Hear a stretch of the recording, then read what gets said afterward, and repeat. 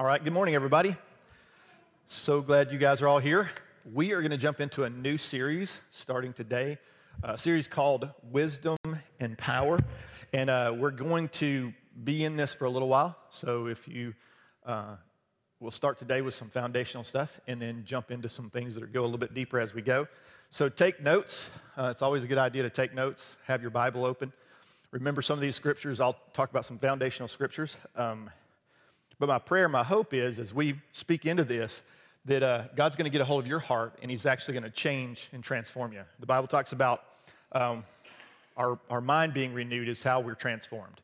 And so often we get saved, we give our lives to Christ, and if we're not careful, we just kind of sit there as babes in Christ, and we never actually change. And so the challenge for us is that you have to do your own work. Right? Yeah, you can't. Your pastor can't help you if you don't listen to what's going on, and if you just listen and don't do anything else about it, then all it's going to do is going to be in one ear and out the other. And the Bible talks about being doers of the word, not just hearers only. So I just want to challenge you to take notes, think about what we're saying. I think and pray really hard about the series that we do and why we do the series that we do, and trying to build foundations. And so we do series often because you take a series, you can go after one scripture or one message or one theme, and you can go after it and go deep with it. And again, of course, the prayer is, as we do that it goes deep inside of you, and you dwell. The Bible says you dwell with the Word of God richly. You dwell with Jesus richly, and as you do that, it transforms your life. So, just a little bit of before I jump in, I'm going to jump into 1 Corinthians here in just a second. 1 Corinthians chapter 1, verse 22 is where I'm going to start. But Paul was making an argument when he talks to the Corinthians. Corinthian church was a church that he was part of planting. It was an interesting church. If you go read about the history of the Corinthian church, it was a fascinating church. He mentions one part in the first chapter. He says that these Corinthians were not lacking in any gift. Now, he didn't say that about any other church. So that's a very unique thing. He said, you guys, when I came to you, and he said, I came with power, and we're going to get into that in just a second. But he said, when you encountered God, you jumped all in and you received His word richly, but you also received His power and the presence of His Spirit, and you're allowing that to work in your life. And then later on, he goes in and says, but you're doing it wrong, right? And one of my favorite passages, it says, especially in the King James, it says, I wouldn't have you ignorant brethren. That's not what he meant, though. When he says it that way, he didn't say, I wouldn't have you. He's saying, I wouldn't have you ignorant. And so they changed it. So when I first read it, though, I could see why you would read it that way, because there were some pretty ignorant brethren among them, and they were doing some stuff, like he said at one point. He said, man, even the world doesn't do some of the stuff that you guys are doing. What's really interesting, just as a side note, he never one time came after them with the law. He never tried to take them backwards, having encountered Jesus and who He was and the message of grace that changed and transformed their lives originally. He didn't go after their maturity by challenging them to the law. In other words, thou shalt not. He didn't go after and say, hey, he said things like, don't you know who you are? So he was going after their identity, and he was reminding them of who they were in Christ. If they were going to mature, the way they were going to mature was the same way that they'd walked into the kingdom. That's through Jesus. So it's helpful to remember that. But the Corinthian church, again, was known for not lacking gifts. Was also known for messing up and doing some crazy stuff. But Paul said something in the first part of this book that I've been in ministry now for 30-something years. And this passage, when I read it, literally changed my life. It changed the destiny of my calling, my ministry, everything about what I was doing. This particular passage was one of the most transformational passages that ever has touched my heart, and it's never gone away. I've gone back to it a million times. I'm back to it again today, 30-something years later. And so I hope and I pray that this passage is going to get a hold of your heart as well. So let's just jump in. 1 Corinthians 1:22 says this. It says, Jews demand signs, and Greeks look for wisdom.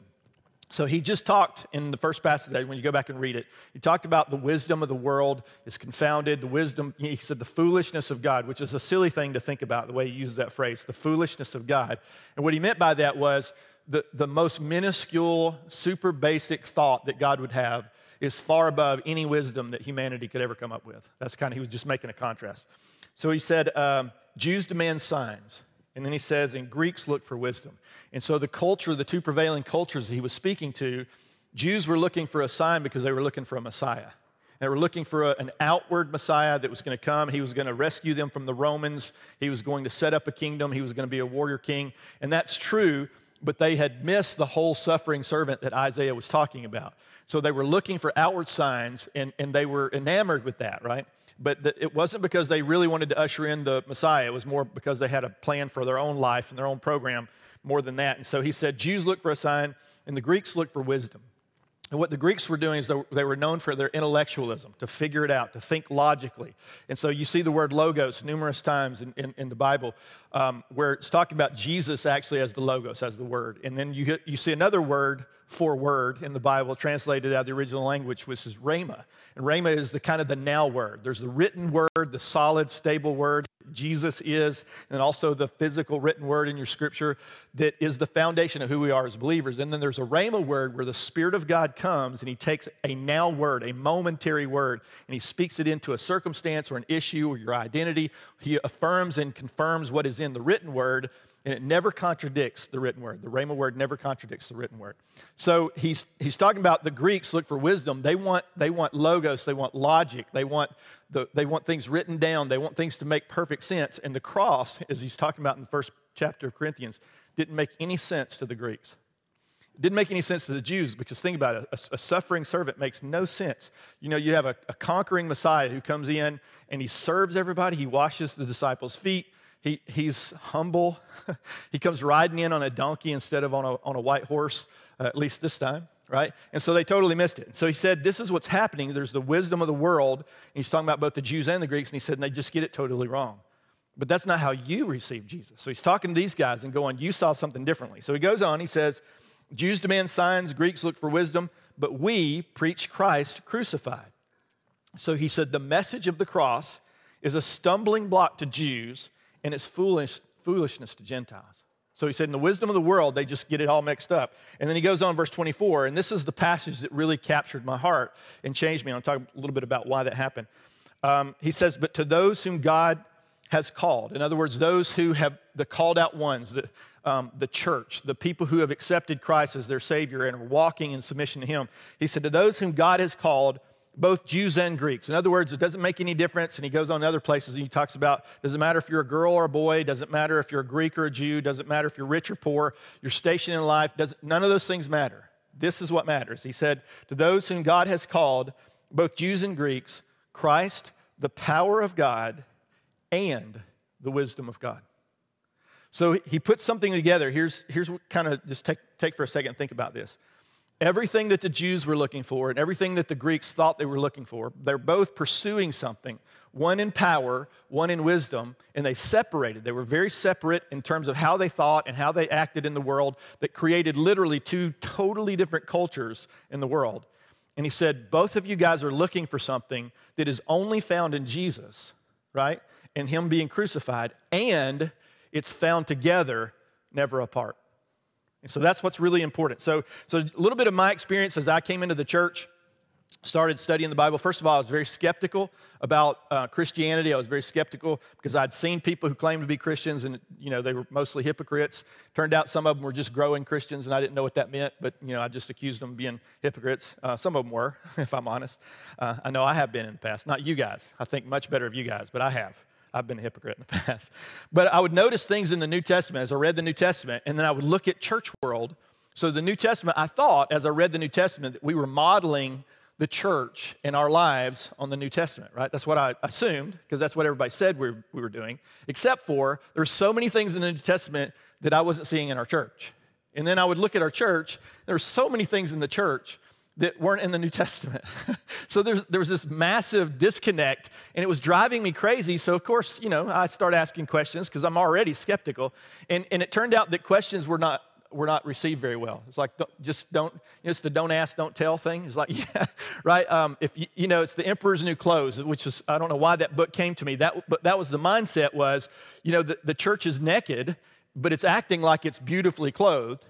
And everybody's pretending that the king is clothed when obviously he's naked. And I kept asking the question, I know I'm a little boy, but am I the only one that sees that the king is naked, right? And it turned out I was in many ways. And if you talked about the king being naked, then there was something wrong with you, not something wrong with the king, right? And so there was something wrong with me, not something wrong with the church. And some of it, again, I did it in poor ways. I was immature. I was very young. So I asked terrible questions and asked them the wrong way, and probably with some pride, not probably, with some pride. And I would do it wrong, but the questions were still valid, right? And the problem wasn't that they didn't just correct me and say, hey, you're asking this wrong, or maybe have a better attitude when you do it. They just pretended like the question wasn't valid. And that ticked me off. I don't know about you, but that makes me angry because that's intellectually dishonest, and that's just not something I was willing to be. But apparently the church was. So as I kind of went into Bible college and I felt a call into the ministry, I kind of put some of those things on hold, and and some of it was, halfway answered. They would say things like, well, culture was so different back then, and so, we have to pull from Scripture, and recognize that we have to now, mix that in, or not mix it, but pull it out of the old culture and put it in our new culture, and because of that, it looks different. I'm like, no. Thank you for that answer that is wrong, right? Because it's clearly not true. That's not cultural issues, but I didn't understand that in the beginning, so as I pursued it, this was my observation. I noticed that it turns out there were two camps in the modern church, right? Not just the modern church, but throughout most of history, but especially in the modern church. And again, it's just an observation. Nobody told me this. I didn't read it anywhere. I just started noticing that I had given my life to Jesus in a camp that was big on power, right? They were big on Christ, the power of God, right? And so I'm like, hey, that's awesome. Love power. That's super cool. Noticed that it was sometimes a little bit off, and sometimes, people, because they had power, were power hungry, and they would do things with the power that was immature, broken, and sometimes even abusive. But I noticed that there were other people that I would meet who also said they were Christians, but they weren't real Christians because they didn't have any power, obviously, right? And so they were from another camp called the wisdom camp. And so I noticed that there were a bunch of things in the wisdom camp that we didn't have in the power camp, but also noticed that there are things in the power camp that the wisdom camp didn't have. And so what does that look like? So the wisdom camp would be churches that emphasize the Scripture, character, doctrine, education, a lot of the logos, the wisdom, growing up and thinking, having a critical mind. Nothing wrong with any of those things, obviously, but they would de-emphasize the gifts of the Spirit, feeling, emotion, passion, right? They would de-emphasize experience and say, listen, your experience has to be governed by the Word. And I was like, well, I get that, but it seems like you're not governing it, you're just not allowing it. Right? It's like you just don't want any experience because any experience is bad, obviously. And that's just not true at all because, again, you see it in Scripture. But the power camp was the flip side of that. They emphasized the gifts of the Spirit and feeling and emotion and passion and experiential moments in God, right? Which were awesome because we were seeing those things and they were clear. It was clearly biblical and we were seeing God move. But we would de-emphasize the Scripture. In other words, we would pick and choose the Scriptures, and most of the Scriptures we talked about were Scriptures about power. Right? So I got caught up in not understanding grace. It's one of the reasons why I had to relearn the foundations of grace because our church wasn't big on understanding theology, right? In so many ways. In our camp, also big on feeling and emotion, and it tended to be more emphasis on the feeling and the emotion and the experience than on the truth of Scripture. And so we wouldn't weigh what was happening on this side with what the Scriptures speak to us about and the foundations that we're supposed to have. So anyway, big disconnect. The power camp would de-emphasize so many things, but especially character and doctrine. It's almost as if character was a sidelight. So you would see these incredibly powerful men of God who were leading churches and sometimes even movements, and they would be walking in the power of God, and then they would have a big fall. Their character would be discovered that they've been sleeping with prostitutes or stealing money from the church.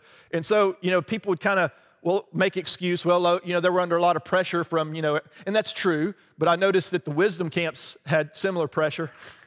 And most of them weren't stealing and sleeping with prostitutes. I'm just saying, right? So they would build their lives out of this experiential place, and oftentimes because of that, their character would suffer. So the church did with wisdom and power what the world tries to do with science and God, as an example. Because if you notice, everybody's telling us to follow the science. And then we're like, hey, we're happy to follow the science, but also we're not stupid. Anybody agree with me? So we look at that and go, totally good. And so they take advantage and go, they shame you into saying, well, you're not very logical and you're getting emotional about this whole thing. And I'm like, yeah, I'm getting emotional. because you're stupid, right? And you're making us all do things that you keep calling science, and then one, you're not even doing it yourself, you big hypocrite, and then two, I'm not real sure that that's actual science, right? So the world did the same thing in many ways, where if you believe in God, you can't believe in science. They have positioned science and God opposite and against. And if you are a critical thinker as a believer, you just know that's not true. I've studied science. I love science. I love the universe. I love the bigness of it. I love the smallness of the microverse. I love all those things. And the more I discover from that, the more I see God. And if you read the great scientists who were also believers, that was what they said, that science was never disconnected from God because it was discovering who he was and how he had operated, how he had set the world up to work. And it was a beautiful thing, and it caused them to glorify God, not think he wasn't there. So the world's done the same thing. If you lean into wisdom or the word, then you can't emphasize the Spirit of God. It's in ways they have set the word and the Spirit in opposition and against one another. So, you didn't see that in the New Testament. That's the thing. What you saw in the New Testament is you saw a beautiful picture of the Word of God, because the beginning of the church, the only word that anybody had was the Old Covenant, the Old Testament. And so they sorted that out. Jesus over and over again emphasized the scriptures. He emphasized this is what the Lord has said. This is what God has said. This is his character. This is his nature. This is who he is. And he talked about the covenants, and he built towards, so there's something coming that's going to make sense of all this, right? And so we have the New Testament, the scriptures in the New Testament that came, but you remember the church, most of those were letters, and the church was formed out of that. It was formed, the New Testament Word of God, the Logos of the New Testament, was formed of the experience of the new church that had come on the scene, and at the same time, in conjunction with the Old Testament Word, Scripture, right? So they managed to meld those two together and never violate the Word of God in terms of the wisdom and the power of God. And the power of God. But here's what happened. Somewhere along the line, the church encouraged a silent divorce between wisdom and power. So as you guys know, divorces are painful. Some of you guys have been through them. Some of you, everybody knows somebody who's been through a divorce. So what happens is when that happens, it's tough for the children as well. Obviously it's tough for the parents, but it's also tough for the children. So one parent usually gets custody of the children, and the other only gets to visit occasionally, right? And so you see this breakdown in the church. What's happened is there's been this great divorce in the church between wisdom and power, and you find that many people are content to live with one parent or the other, right? And so what happens is because they live with one parent and the other parent only visits occasionally, what you often find is especially in the word camp, that the spirit has now become distant. And they don't know, we're living with this one parent called the word or wisdom, and now this other parent is distant, and we don't know him very well. And if we're honest, we're a little bit skeptical of him because, the word parent has told us that he's unruly and he's dangerous and we should be careful. And if we're honest, in some ways we even fear him. And that's kind of where the church has ended up. It's become a divided family. But what's interesting about this, you see one side of it is proud of their education. The word and the wisdom camp's proud of their education, and the spirit camp is proud of its freedom, right? And the wisdom parent is telling the kids how bad the other parent is and vice versa. You kind of see how this is going. But here's the thing, the parents are the ones who are brokenhearted. And here's what's really interesting. Unlike most divorces, the parents didn't choose the divorce, the kids did. And it ought not be like that. And that's what we want to go after in this series, is to go after the fact that the Word and the Spirit are, unfortunately, honoring our choices as parents. And so often, if you are skeptical of one parent or the other, so maybe you grew up in a power church, and you're a little bit skeptical of the Word people. They've taken their education too far, and so you find fault with the Word. And it's not that there isn't fault, but you don't find much fault with you. You're very understanding with your camp. or vice versa. And so that's the tendency we have. So how do we get here, and how do we move on from that? How do we grow away? How do we fix this? That's been the question in my heart since I came into the ministry and began to understand this. How do we fix this? And one way that we fix it is we realize that we're biased, right? So are you biased? Let me help you. You are. The problem with that is the world takes this truth and they say, you have a bias, and then they beat you to death with virtue signaling, right? And how you should be ashamed of yourself, and because you're biased, all these things that you've been biased you're not at all wise in this. All these things that are biased are actually, they're really true, and anything you think is really false. And that's not true at all. There's truth in both sides of these camps. And that's what I'm kind of going after. The word that comes from this, bias, is a very interesting word. In the Latin, it means, it's bifax is where it originally comes from. And it means two-faced. So bias means two-faced. And it's interesting that in the old bowling, like when we bowl now, we bowl with, my brother's a fantastic bowler. He's bowled a 300. He's got the ring, the whole 9 yards. It's phenomenal watching bowl because he doesn't bowl like me. I bowl straight. He doesn't bowl straight. He spins it, and it's amazing. It's beautiful every time he does it, strike after strike, and I hate him for it. But in the old bowling, in the old way they used to do bowling back in England, they actually fixed the ball, and one side of the ball was heavier than the other. And so when you would bowl, it wouldn't go in a straight line because it was biased. It was on purpose built so that it would lean into one direction or another. So another definition is a strong inclination of the mind or preconceived opinion about something or someone. So preconceived ideas. You have thoughts about something. So a bias can be favorable or unfavorable, biased in favor or against an idea. And the truth is, everyone is biased. All of us are biased, especially when it comes to the Word and the Spirit, the wisdom and the power. Again, the world uses this truth to beat us up in so many ways, especially in virtue signaling. But here's the thing. It's what you do with the truth of bias that really matters, not the fact that you have it or don't have it. The truth is, all of us have it. But when you discover it, your character determines what you're going to do with the bias. So if you have bad character, what you'll do is you just stick your head in the sand and pretend like you don't have bias, right? But if you're honest and you have an intellectually honest heart, what you'll do is you'll go, hey, how come the ball keeps going that direction? Right? Every time I bowl, it goes, that's interesting. I would like to do something. First, I would like to understand it. And I would like to say, is that okay that it does that? And probably the answer is no. And if that's the case, then what do I do about it? Right? And so just knowing about it's not enough. You actually have to do something about it. So how do I do it? How do I actually do something about the bias, especially if I grew up in a word camp or a spirit camp, or I didn't have a combination of both, and I've discovered that I'm biased in one direction or the other. What do I do? The first thing is this. You admit it. Can't do something about your problem unless you admit you got a problem, right? We know that about just about everything. So let me just tell you a story. So there's a story of a psychiatrist who had a patient who thought he was dead. So the psychiatrist did everything he could to try to convince the patient that he wasn't dead, but the patient was absolutely convinced he was dead. So he came up with a brilliant idea. He said, I'm going to get him to study science. Follow the science people. So he gives him some textbooks, on medical textbooks or medical books, and he says, I want you to study what it means for you to be alive. What does the body do when it's alive? So he studies this whole thing. So he gives him several weeks, and he makes another appointment, and the patient comes back, they meet together. So he said, how'd it go? And he said, man, it went really well. He said, well, what did you discover in your reading? And the patient says, I discovered that medical evidence proves beyond a shadow of a doubt that dead men don't bleed, right?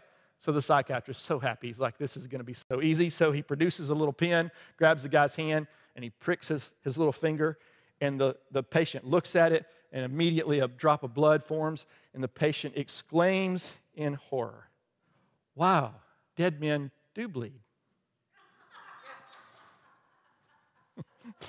So here's obviously what I'm trying to get at is if you don't admit it, if you don't at least entertain the idea that you have bias about this, and truthfully, even some of the stuff that the world's trying to push on you, there's probably some truth in that as well. Maybe obviously look into that as well. But for the sake of this message in this series, am I biased against the Word of God if I grew up in a Pentecostal charismatic church? I don't know, are you? It's a good question to ask. What if I grew up in a Word church where a lot of mainline denominations where we studied the Word of God? We had a guy in this church for a while. He's not here any longer. But he was here, and I was preaching, and he said, hey, man, I'd love to do coffee. I have some questions. I'm like, sure. We sat down. He said, this whole thing about the Holy Spirit, man, I don't know anything about the Holy Spirit. And I'm like, okay, that's disconcerting, because you went to Bible college. He's like, yeah, we didn't talk about the Holy Spirit in Bible college. Like, we didn't talk about the Holy Spirit in church. We just didn't. He just never came up. Like a third of the Trinity never came up. And I'm like, part of the problem I have with you right now is you're not angry with your church for not having a discussion at some point in your life and your Bible college. And but that's my point. He went through that whole thing. He was never anti-Holy Spirit because he was totally infatuated when he discovered who the Holy Spirit was and how he worked in our lives. He was infatuated. But he was flat out ignorant until he connected with some people who spoke some truth into him in that arena. So we all like to think we're purely reasonable, right? I mean, you guys are crazy, but I'm okay, right? Same with driving. I tell Karen all the time, I'm like, nobody in the city knows how to drive but me and you, and I'm only saying that because you're with me, because otherwise I wouldn't even brought that up, right? Because I don't believe that, right? But we do that. We tend to judge others by our own strengths and gifts and, our goodness and all that stuff. But we know that's not true, if we're honest. But we're significantly influenced by so many things, circumstances in our life, the culture in which we live. We have Rhett Hendricks, one of my favorite people on the planet, who has been living, he's visiting with us today. Hey, Rhett. I didn't mean to sing you out, but Rhett's been living in England for a while. And I think it's very interesting. He has the most southern name a human being can have with a name like Rhett. And I imagine that comes up from time to time when he's hanging out in England. We lived in England for a while. And the culture, when we went over there, we thought, oh, this is going to be so much like America.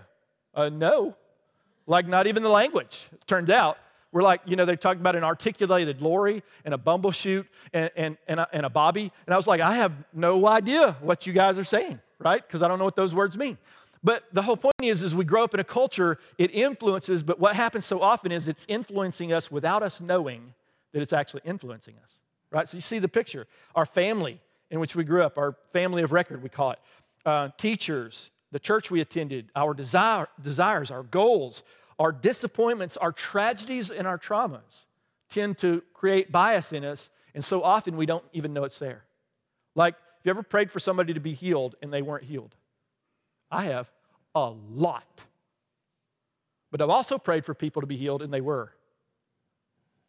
Right? So the danger is, if we're not careful, our experience tends to determine what we believe about our life and about God.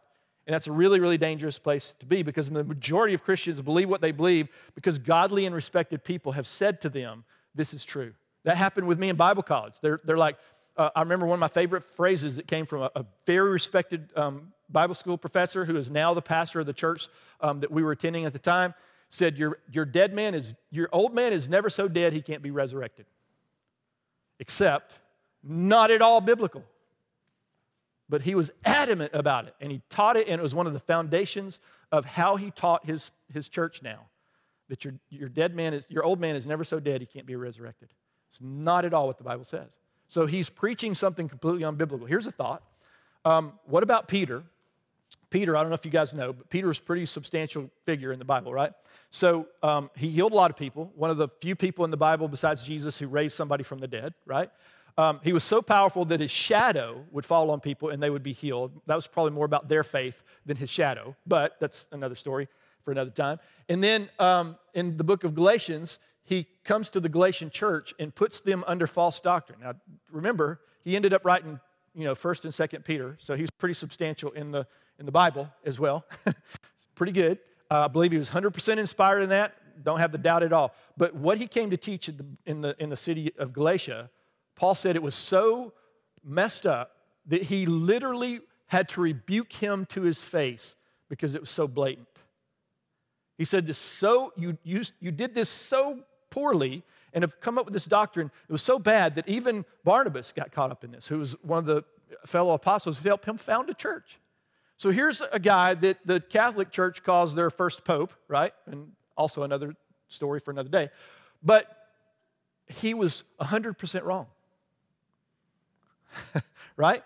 He'd gotten caught up in something, in a doctrine that was really a doctrine of demons, and he didn't know it. He was literally taking all his charisma, all his reputation, and he was preaching something that another church leader had to come up and just headbutt him and say, dude, you're so wrong on this, and I'm going to show you how. And thankfully, he received it, recognized what he was doing, and stepped away from that. And then you see later on he writes about Paul, how much he respects Paul in his writing and who he is as an apostle.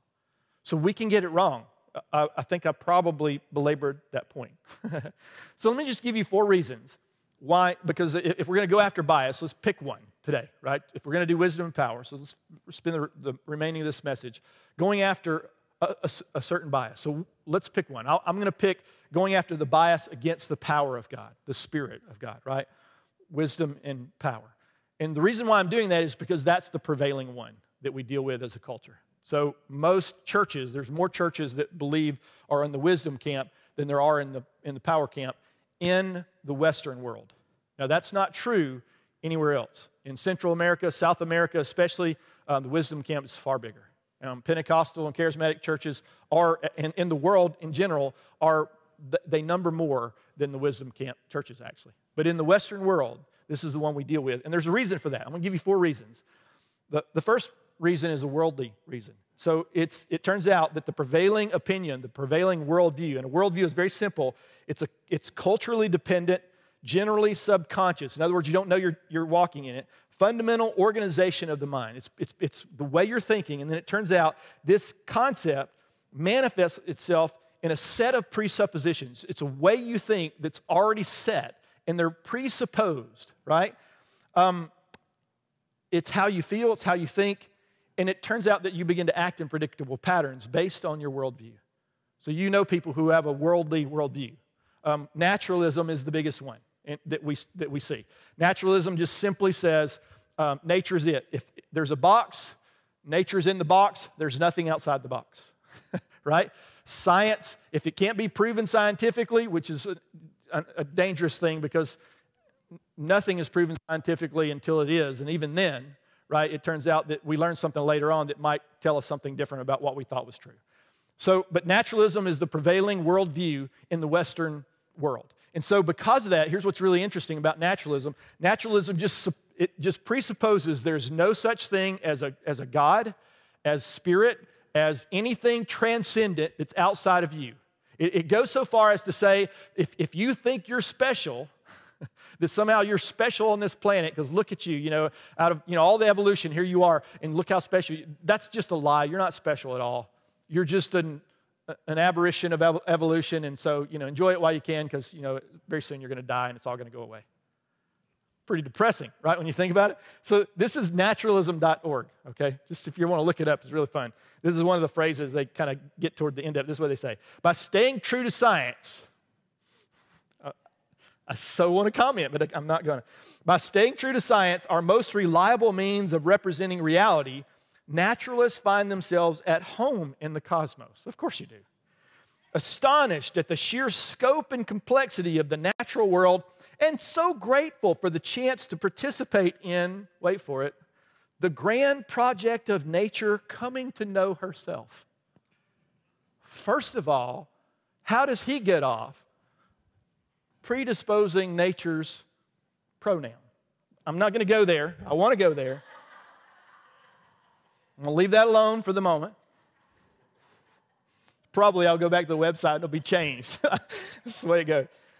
But what was interesting about this is even in their trying to describe the fact that there is no transcendent, they end up with nature's transcendent. Isn't that interesting? And we make fun, but we all do this. And this is why it's so important. Like, I read that and go, what kind of idiot believes that? And I was like, oh yeah, I did. Right? And you did too, I'll bet, at some point in your life. You believe this. There's nothing outside of nature. Of course, we know that that's different. But here's the challenge. In this reason for why people don't believe in the things of the Spirit, what happens is that worldview, that natural worldview, naturalism, bleeds over into the church. So you get saved, and you're like, you're still a naturalist. Because it's subconscious so often. You don't really think about it, so nobody challenges it, so you're just which is really ironic in the point that the only way to get into the kingdom is to believe a guy was raised from the dead supernaturally, and that God is above nature, right? He's outside the box. He's inside the box, but he's the box at the end of the day, right? And we're inside the box. But we buy into this because this is what we do. There's doctrines that come along that again, are built around experience as opposed to truth, what Scripture says. And so they say, well, I prayed for people to be healed and they weren't healed. Therefore, God no longer heals. I've seen abuse in the prophetic.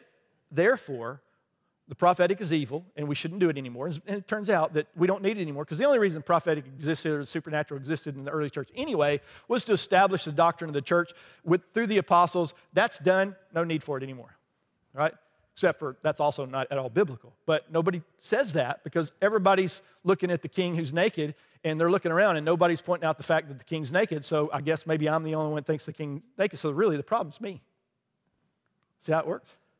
So that's the big one in the world. Here's three others, and I'll go through these quick. Three main reasons why we don't believe in the supernatural, in the power camp in the church. One basic, simple reason is that you just haven't seen it. You ever mention the guy who said, man, I didn't even know whether there be a Holy Spirit or not, which is a quote from the book of Acts, by the way. But this was a guy I met, and he'd gone through his whole life. He'd spent his whole life in church and went to Bible school and never had conversations around the Holy Spirit. So he's literally ignorant. He didn't know that the supernatural was available to him. He was intrigued when he found out it was, right? And eventually he got a little upset and angry that his denomination and his family and his church had been withholding something from him for so long. But how many of them were in the same camp that he was? So ignorance is a big one, obviously. But ignorance is what we call an argument from silence, right? So when you say, I didn't know there was anything supernatural, did Peter have any kids in the Bible? Most people say, I don't think Peter had any kids. You know, it turns out if you're in the Catholic Church and you're a priest, you ought not have kids. That's just something you ought not do. And so if Peter had kids, that kind of violates that a little bit. So let's just say Peter didn't have any kids. Except for, we have no idea whether Peter had any kids or not. We do know he was married, but we don't know if he had kids. So, and the reason we don't know is because the Bible doesn't say whether he does or whether he doesn't. So, again, you can speculate all you want, but if you do, you're arguing from silence, and it's a really horrible way to think, especially if you're trying to think biblically. So, you're ignorant, you didn't know, but why don't you know, right? So, it's a good question. Secondly, people who do kind of understand, recognize, okay, maybe there were some things going on in the early church, the supernatural was there, power was moving, but we don't have that anymore. We've been taught by our leaders, because again, godly, kind men have said to us that supernatural no longer exists. We don't see quality miracles in church history, right? But why don't you? Right? Probably not because there aren't any, because I've done some research. Can you imagine? And turns out there's a lot of his miracles throughout the church history. Most of the time, people don't look for miracles in church history because they already assume that there are any, right? So they're living out their bias, and you get it. But let me give you an example. Augustine, in the 5th century, started his whole life in his ministry. He's one of the greatest thinkers of the early church fathers. He started out believing miraculous gifts were not for the day, that they were, like everybody said, they were establishing the church, no longer available. But towards the end of his life, he retracted that. And he said, I don't believe that anymore. And one reason why, he writes this in his book called The City of God, again, 5th century. He said in less than 2 years, he knew of more than 70 recorded and verified, hear that, recorded and verified instances of miracles in his city of Hippo. He was in northern Africa. He was a church leader in northern Africa. And in his cities, large city, more than, he said, 70 in 2 years, recorded and verified miracles. Some people even being raised from the dead in that. That, I did the math. I'm not good at math, but I did the math. That's about one miracle every 10 days over the course of 2 years. I'm sure they were clustered, maybe not exactly like that. But here's my point. What do you do with that? And we're going to get into a little bit of this because it turns out that what people have done with that has said, well, he was ignorant. And true story, guys who've written lately said he was ignorant. Those weren't really miracles, even though they were recorded and verified. And he was, his theology's off. Right? You see how the bias kicks in. So D.A. Carson, who's a highly respected New Testament scholar who happens also to be Baptist, right? who typically is in the wisdom camp, not the power camp, said this: there is enough evidence that some form of charismatic gifts continued sporadically across the centuries of church history that it is futile to insist on doctrinaire or doctrinal grounds that every report is either spurious or the fruit of the demonic activity or psychological aberration. Now, I don't normally name names. John MacArthur has said numerous times, I watched him in a video recently, he still holds to this theory, that charismatic, Pentecostal, anything is an aberration, is what he called it. So here's the thing. John MacArthur is an amazing preacher on a million different things. He's very well known recently for taking this big stand during COVID with his church to the tune of $10,000 a day, and that they violated and pushed back on these church in California, pushed back on the governor there, and so took a huge stand. So much respect for John MacArthur. Except the brother's ignorant as a sack of hammers when it comes to the things of the Spirit. I think he's a better preacher than me. I think he's way more wise, definitely more educated, tremendous experience. Have a million places of respect that I have for John MacArthur, but not in that. Because not only is he speaking from ignorance, he's condemning what God has not condemned. Now, the Bible says, don't forbid the speaking of tongues. Do you know how many churches in the wisdom camp forbid speaking in tongues? So I don't have a problem saying, hey, be careful. You can get this wrong. The whole book of Corinthians is Paul saying, you guys got this wrong. And I want to help you fix it, because if you do it wrong, it's bad. It's going to do a lot of damage to the church. He literally said to the Corinthian church, your meetings are doing more harm than good. Now think about that. So you can really screw it up in the power camp. Not that you can't screw it up in the wisdom camp, right? We never get that wrong, except for the doctrine of grace and the foundations of who we are as believers was lost until the 1500s. So, you can't get the doctrinal things and the wisdom stuff wrong, except for that's the whole point of the Reformation, is because the wisdom camp got that wrong, right? So here's the thing. Let me wrap it up with this. I understand people have been hurt. I recognize it. But abuse or misuse of the gifts and the ministry of the Holy Spirit, the power camp, is no argument against its proper use. And that's foundational. It's what we want to go after. But it's also true in the wisdom camp. Just because somebody screwed it up in the wisdom camp doesn't mean that God doesn't have wisdom for us. And we can go after that. And we'll do that as we go into this. So I want you to keep an open mind as we go into this series. Not so open that your brain falls out. Right? It's fine to be a little skeptical. There's nothing wrong with that. The Bible says test the Spirit. Right? Test the spirits. See whether they be of God or not. It turns out there's ways to do that. You can do that. But let me close with this passage. I read in 1 Corinthians 1:24 about Jesus, the cross, what happened on the cross, Jesus did for us on the cross, is both the wisdom and the power of God. And somewhere along the line, the enemy said, I can't stop the church, but if I can hamstring them by separating them into two camps.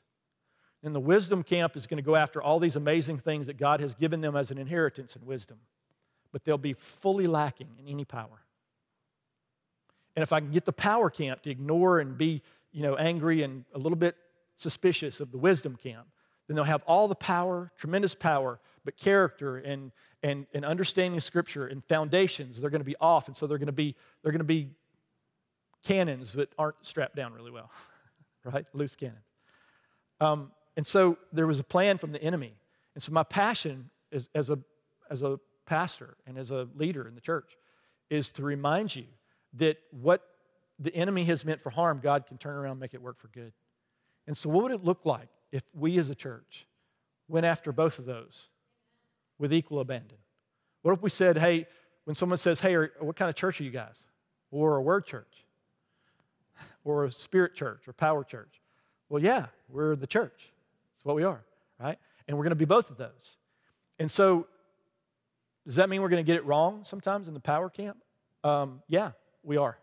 You're going to see some immature responses to the Holy Spirit oftentimes before you see mature responses to the Holy Spirit. But that's what fathers and mothers are for. It's what people are for who said, I understand there's bias, and I'm going to really be a critical. I'm going to use God's wisdom to speak into my life. I'm going to use the foundations of Scripture. And I'm really going to go after this. I'm going to give you an example of what it looks like potentially, and then I'm going to pray for us. We had a lady in our church in Tyler, Texas. I was a young pastor, 25 years old. Even then, I was in a conference one time, and some guy prophesied over me. He said, man, I don't know what this means, but for you, it must be biblical. Does that make any sense to you? I said, it makes total sense, because if you want to define me that way, right? So it must be biblical. So this person, very prophetic, she comes up to me, sees into the Spirit all the time. She was raised in that power camp, had incredible encounters. She was very gifted, but her foundation in the Word of God was minimal at best. So she comes up to me, she said, Pastor Dave, I saw a picture of the devil sitting at a desk, and demons were lined up as far as the eye could see, and every demon was coming. He was giving them an assignment against you and the church. And she said, oh God, Pastor Dave, what are we going to do? And I recognized the teaching moment, as I often do, so I taught with sarcasm, as I often do. And I said, I don't know what you're going to do, but I'm going to go get Chinese food because I'm hungry. I know it was wrong. I know. I was 25. Come on, give me some credit. So I didn't say it was right. I just said, well, that's what I did. So why did I do that? Well, I wanted to get her attention. I did. She was angry with me, so I got her attention quick. And she said, do you not care? I said, I care deeply. But for some reason, I'm not bothered by it, and you are. I wonder why. I said, would you like to know? And she said, yeah. I said, well, first of all, thank you. And I believe what you saw is true and accurate. Saw something in the Spirit that we can't see in the natural. Get it, felt it. As soon as you said it, that's true, right? I knew confirmation from the Lord. This is true. But I also know what the Bible says about me and the church. No weapon is fashioned against me, right, will prosper, right? I know the truth about the church, what Scripture says about the church, that everything else is going to come after the church, and the church, when it's all said and done, will still be standing. I know that if I'm in Christ, right, then nothing the enemy can do is going to take me out of Christ. So whatever his plans are, I want to pay attention. And I told her this. I said, I want to pay attention. If you see anything else, please come tell me. But I am not going to let it keep me up at night, because who I know God to be, both from Scripture and from my experience with him, both of those, tell me a truth that you don't understand. So it's driving you crazy emotionally. You're walking in fear, right? You're walking in fear even though the power of God just moved profoundly in you. And I just want to challenge us to go, listen, we've got a bunch of people who grew up in the power camp, and I love you guys. I did not. I grew up in the no camp, the heathen camp. That's the one I grew up in, right? But Southern, moral, so I struggled with grace because, if you're moral, we say grace and we say ma'am if you're not into that, right? So that was my theology, country music theology. And but here's what I know, that when I got saved into one camp, one of the things that God challenged me to do was say, hey, I love this camp. I love them. Look at what they're doing, right? Changing the world so many ways. But there's some problems that need to be addressed. And one of the challenges we have as the church is we need you and I, not just leaders, but you. God says that my job is to equip you for the work of your ministry. We get this mindset that I live in the world and from time to time I do Jesus things. And God's version of that is you live in Jesus and from time to time you do world things.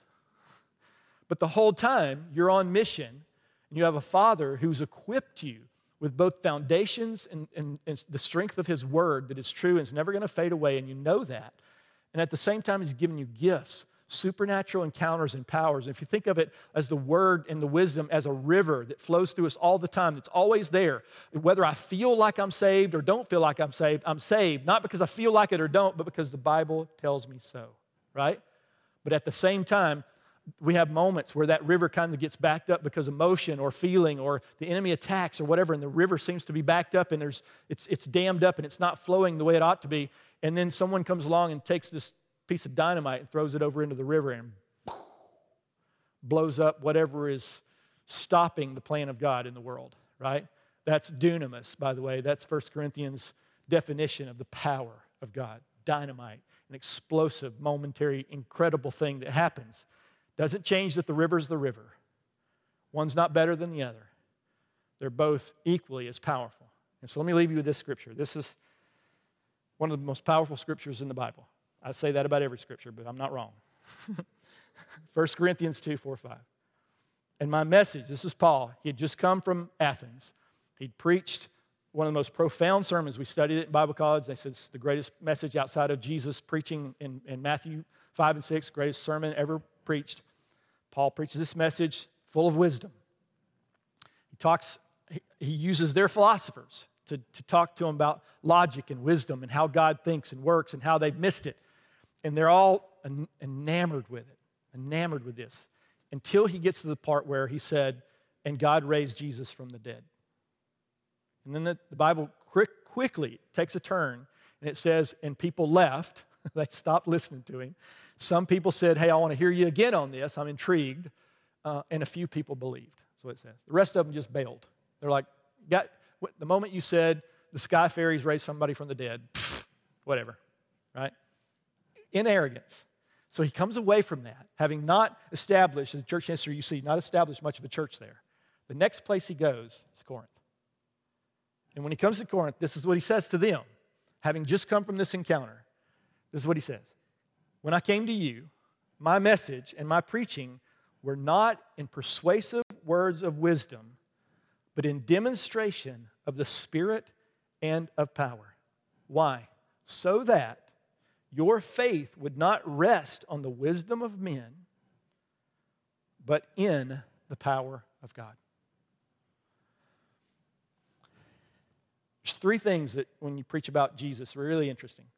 Four really, but three primary. He had power over sickness. He had power over demons. And because of that, we know he had power over sin. And the reason I know that in Scripture, he's healing a guy. First he says, hey, your sins are forgiven. And everybody gets in an uproar. All the wisdom people get in an uproar. Said, you can't say that.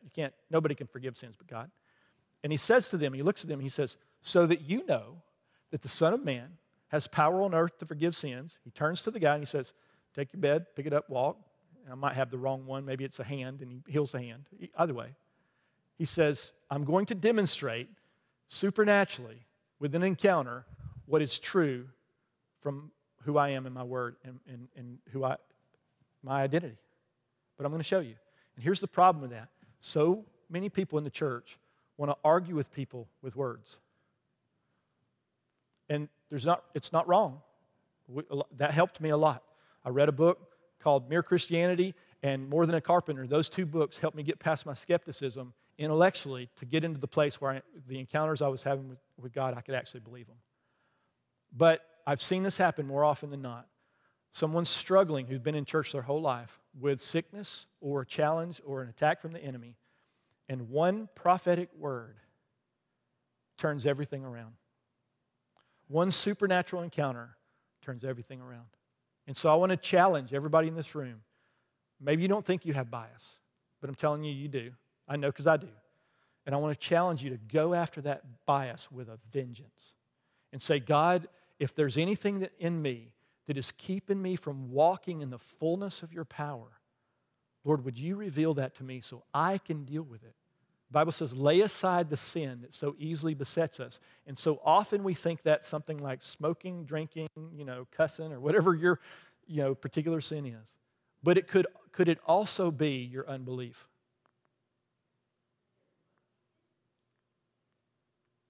I pray for people to be healed a lot. You have too. And when I do that, I'm really careful when I pray not to pray for somebody, because I've seen this happen. Many of us still do this, and I want to challenge you. But this is an example. I'll pray for somebody to be healed as if I want them healed more than God does. I'll say, Lord, if you were really good, God, come on now. Don't you see? Are you blind? I don't say that, but I mean that. But what if I just said, God, I want to cooperate with you, and I want to pray for somebody, and I want to trust, first of all, that I can't heal anybody. But you have called me to be an agent, to operate by your Spirit who lives inside of me in a supernatural way that's above me, right? And that you're going to begin to do that, and I have to grow in that just like I grow in anything else. And that I could say, Lord, would you speak to me about why this person isn't being healed? Lord, will you speak to me why I'm struggling with something that I can't seem to get past? And what I've discovered is so often We can read the Bible all day long, and it's a good foundation. But if you're deciding whether you're called to Japan or the Philippines, the Bible's not going to tell you one way or the other. Only thing that's going to do that is the Spirit of God who lives inside of you, who will operate in you right here and right now. And so I really want to go after this in our church, because I think in Big C Church that this is something that we desperately need to grow in, because the world needs supernatural, powerful, faith-based, word-based children, fathers and mothers of God to operate in a realm that they don't even know exists, to set them free, to break them free. Remember the passage in Luke? This is why he has sent me. I'm coming to break some things open. I'm going to heal the blinded eyes. I'm going to set at liberty those who are oppressed, right? Jesus talked about raising the dead. All these things, he said, and more are you going to do. Because I'm going to go be with my Father, and I'm going to send my Spirit, and he's going to be with you. So I just want to challenge you. Maybe don't start by going to a cemetery, try to raise somebody from the dead. I mean, good luck with that. And it's not an easy journey. If it were, we'd all be doing it. But I just want to challenge us. Let's lean into the things of the Spirit. Are we going to get it wrong? Yes. But we have fathers and mothers among us. We're going to go, dude, phenomenal thing God just did. I want to talk to you about, how you did it. There might be a better way, a more mature way. Let's have a mature response to the Holy Spirit. And you're like, yeah, but did you see God move? Yeah, but maybe he moved more in spite of you than because of you, so let's have that conversation, right? But if we do that, God's going to begin to break out, not just among us. It's going to break out in our world, and we're going to see a revival in these last days like we've never seen before in all of church history. Amen? Will you stand with me? Let's ask him. Let's invite him to come and do that among us, as we close. Holy Spirit, Lord, we love you. Lord, forgive us for so often we have misunderstood you and maybe not studied to show ourselves approved like we ought. But Lord, your heart has always been for us, even in our brokenness, our mistakes, our ignorance, Lord, even in our unbelief, Lord, you come and you help us with unbelief. We know that. So Lord, would you do that now? We invite you in to move in power. Lord, we invite you, Lord, to challenge us, because this is how it works, is we're going to have to take risk. And Lord, we're going to get it wrong, and we might look foolish, and we might do dumb things, Lord, that we have to apologize for. But Lord, I would rather lean into you, and I would rather get it somewhat wrong and see your power break out in people's lives and really see people rescued. Lord, would you do what Paul said that you did in the Corinthian church? Would you come and demonstrate yourself by power? Lord, we want to see more and more of your power break out among us. Lord, break out in us first. Lord, we want to receive that in you. Lord, we want to learn of you. We want to grow in you. And Lord, then more than anything, we just want to release your presence and your power and your great love, Lord, your desire to break the enemy down and to rescue people, Lord. We want to see that work in us, but also through us in other people's lives. Lord, would we be that people in these last days that would just say yes to you no matter what you're saying? We just give that to you, Lord, and invite you into this in every way. In Jesus' name we pray. Amen. If you need prayer this morning, need a word from the Lord, our team will be up here. We'd love to pray for you guys. Otherwise, have a wonderful week, and we'll see you next Sunday.